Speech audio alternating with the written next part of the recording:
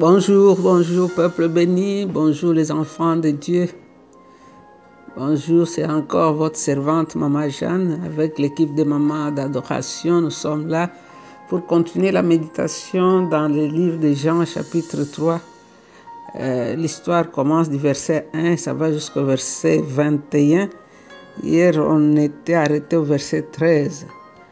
Nous sommes là, le Père nous a ressuscités ce matin. Parce que vous savez, quand on dort, on est comme des morts. On ne sait même pas ce qui se passe autour de nous.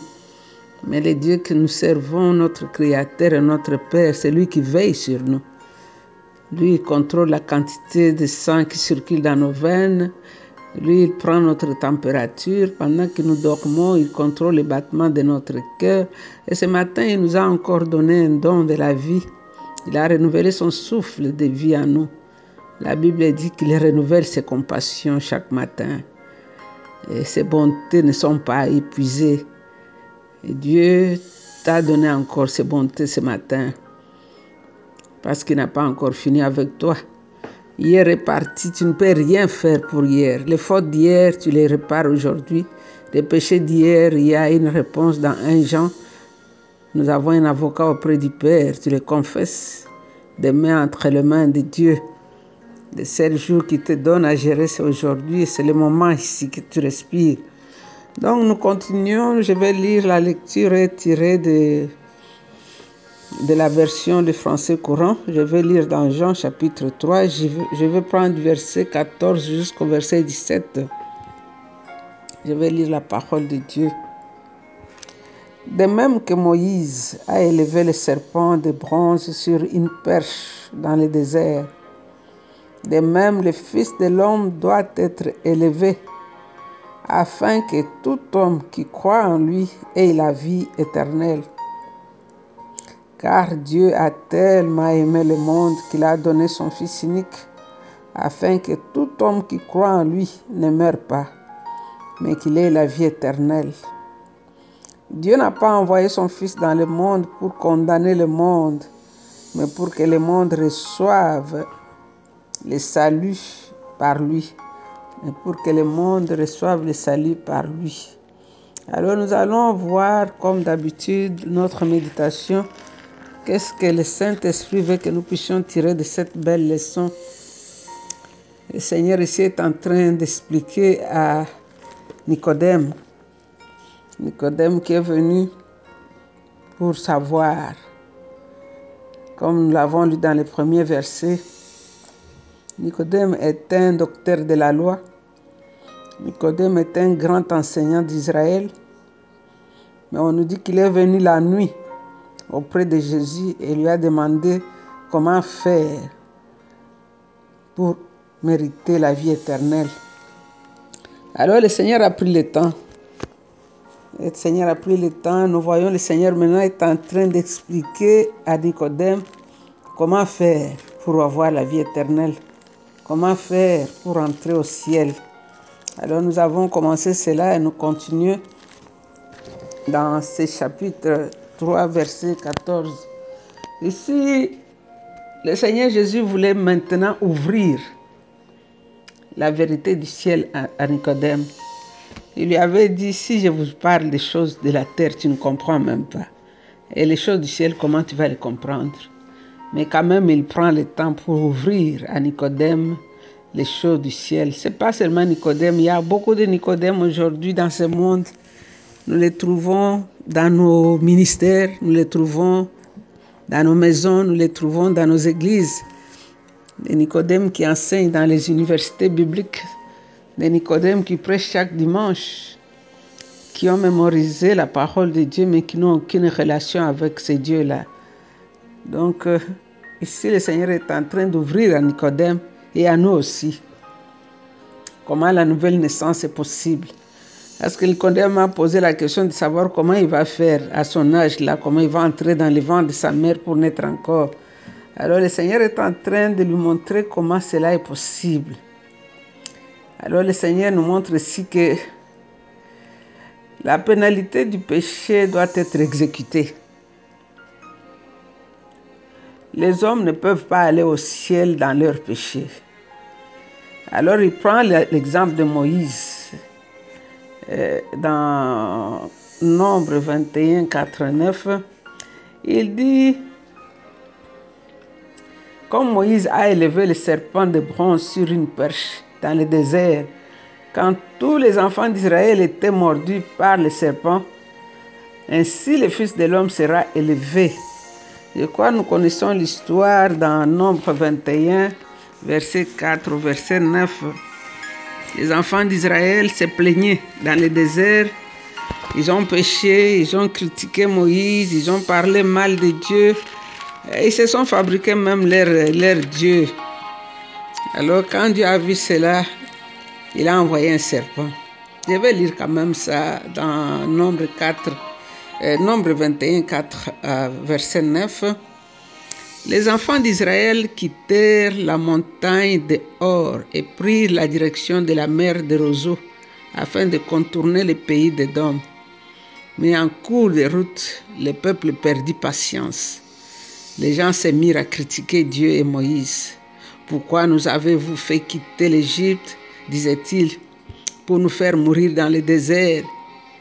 Il n'y a ici ni pain ni eau, et nous sommes dégoûtés de la manne, cette nourriture de misère. » Alors le Seigneur envoya contre eux des serpents venimeux. Ils mordirent un grand nombre d'Israélites qui en moururent. Le reste du peuple se précipita vers Moïse pour lui dire, « Nous avons péché. En vous critiquant, le Seigneur et toi, supplie donc le Seigneur d'éloigner ces serpents de nous. » Moïse s'est mis à prier le Seigneur en faveur du peuple. Le Seigneur lui répondit, « Façonne un serpent de métal et fixe-le sur une perche.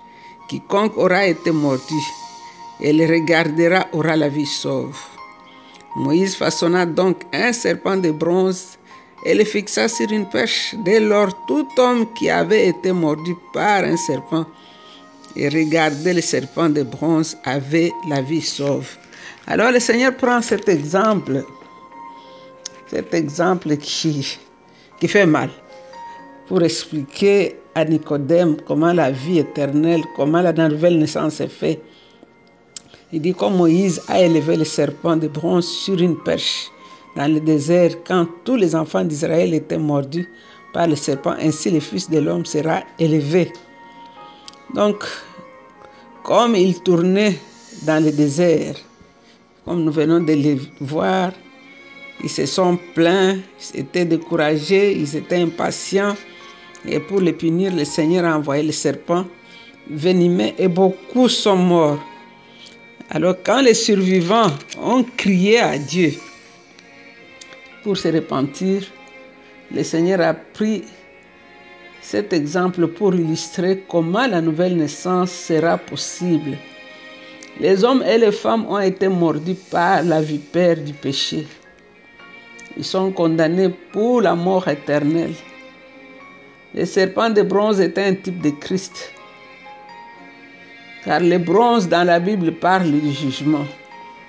Donc Jésus était sans péché et ne devait pas mourir. Il ne devait pas être puni. Mais il a pris nos péchés, il a été jugé à notre place. Donc la perche ici nous parle de la croix du calvaire sur laquelle le Seigneur était élevé. Donc nous sommes sauvés en regardant vers lui par la foi. La Bible dit, car tous ton péché sont privés de la gloire de Dieu.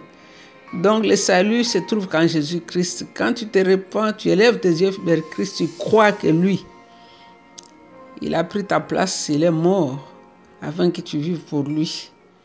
Si tu crois dans ton cœur et tu confesses dans ta bouche, là tu seras sauvé.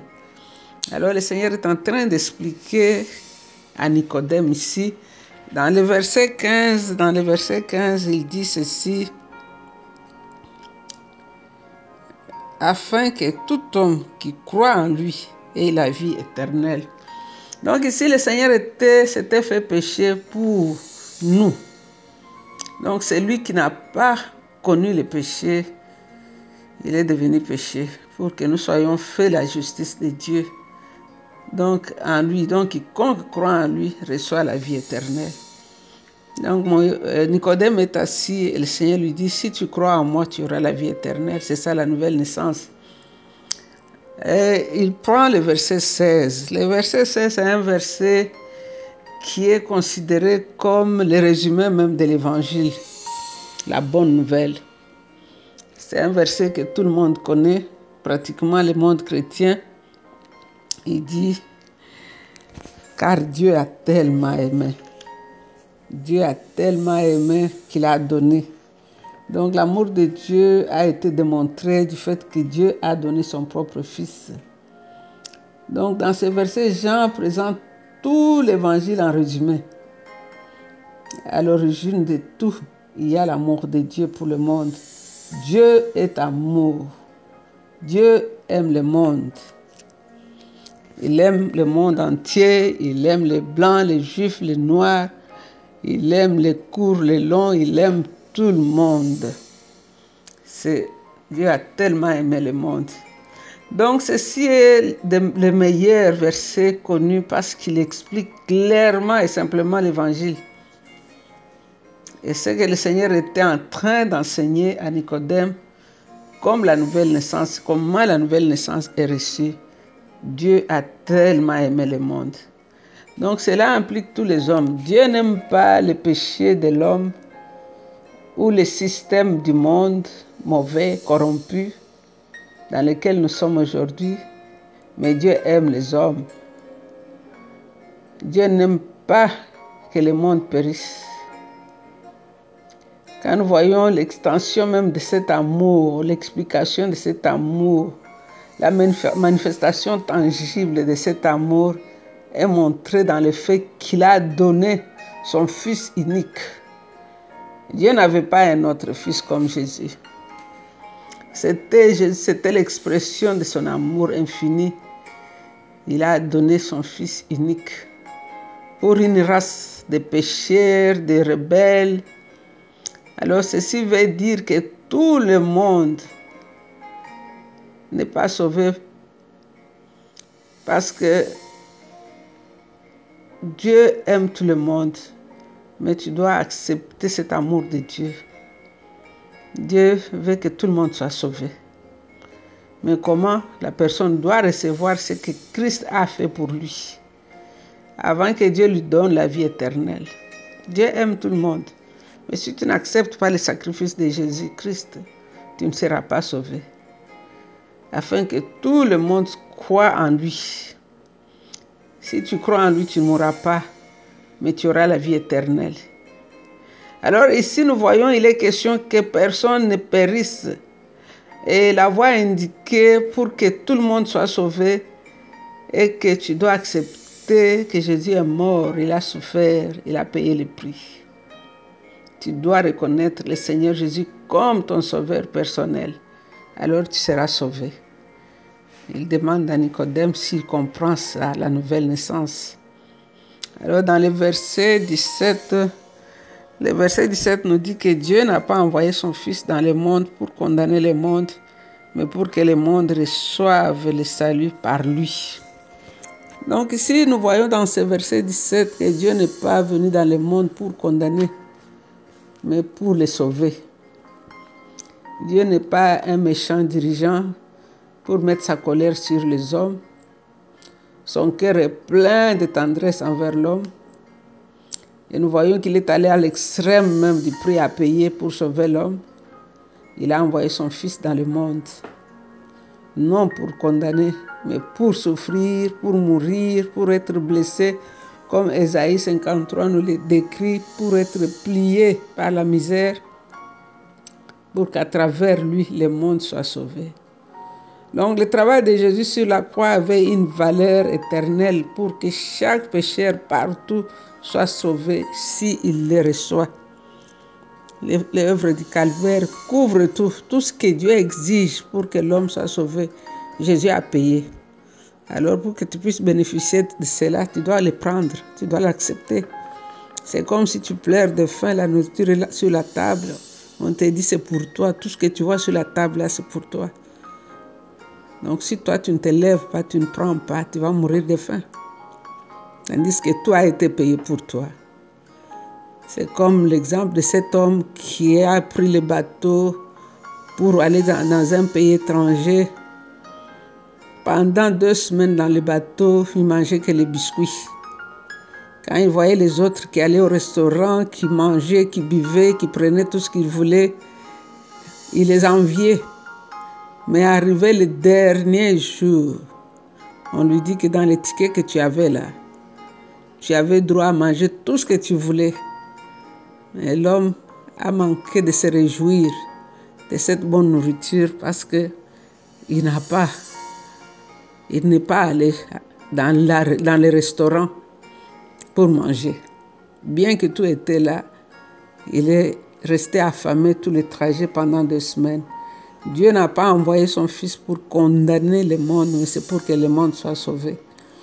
Donc ici, la question est que as-tu déjà reçu Jésus comme Seigneur et Sauveur personnel? Dieu t'aime. Dieu, il a un plan pour ta vie. Et son plan est le plan de bonheur et non de malheur.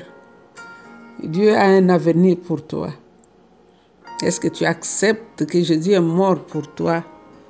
Tu l'acceptes dans ton cœur comme ton Seigneur et Sauveur? Donc c'est la question. Si tu n'as pas encore fait cette prière de pécheur, aujourd'hui est le jour. Christ est le Sauveur du monde. C'est ce que 1 Jean 4,14 nous dit. Mais il est vrai qu'il sera également le juge du monde au dernier jour. Dieu a remis tout jugement au Fils. Tout, Jésus va juger le monde. Donc si nous n'acceptons pas Christ comme Sauveur aujourd'hui, nous devrons l'accepter comme juge demain. Donc aujourd'hui c'est le jour du salut.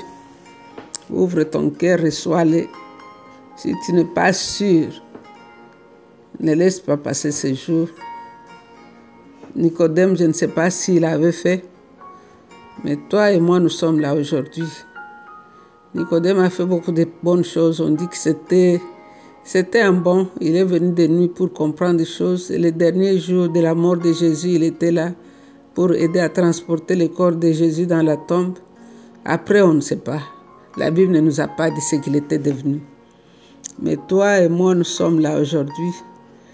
Le Seigneur veut que tu lui donnes ton cœur et que tu acceptes le sacrifice de Jésus et tu seras sauvé. Alléluia. Père, nous voulons te dire merci. Nous voulons te dire merci parce que tu es mort pour moi. Tu es mort à ma place. Tu es mort à la place de mon frère et de ma sœur. Nous, on avait péché, privé de la gloire de Dieu. Tu as pris notre place de pécheur et tu es allé à la croix. Tu es mort, Seigneur, pour nous.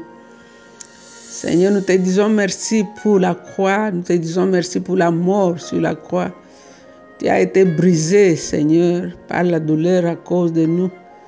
Esaïe a dit à cause, par tes meurtrissures, nous avons été guéris. Mon âme t'adore. Mon âme t'adore, toi le sauveur du monde. Mon âme t'adore, toi le commencement et la fin de toutes choses. Mon âme t'adore, toi le réparateur de brèches. Mon âme t'adore, toi le commenceur et le finisseur de toutes choses. Mon âme t'adore, toi Jésus, tu es l'ombre du grand rocher dans le désert.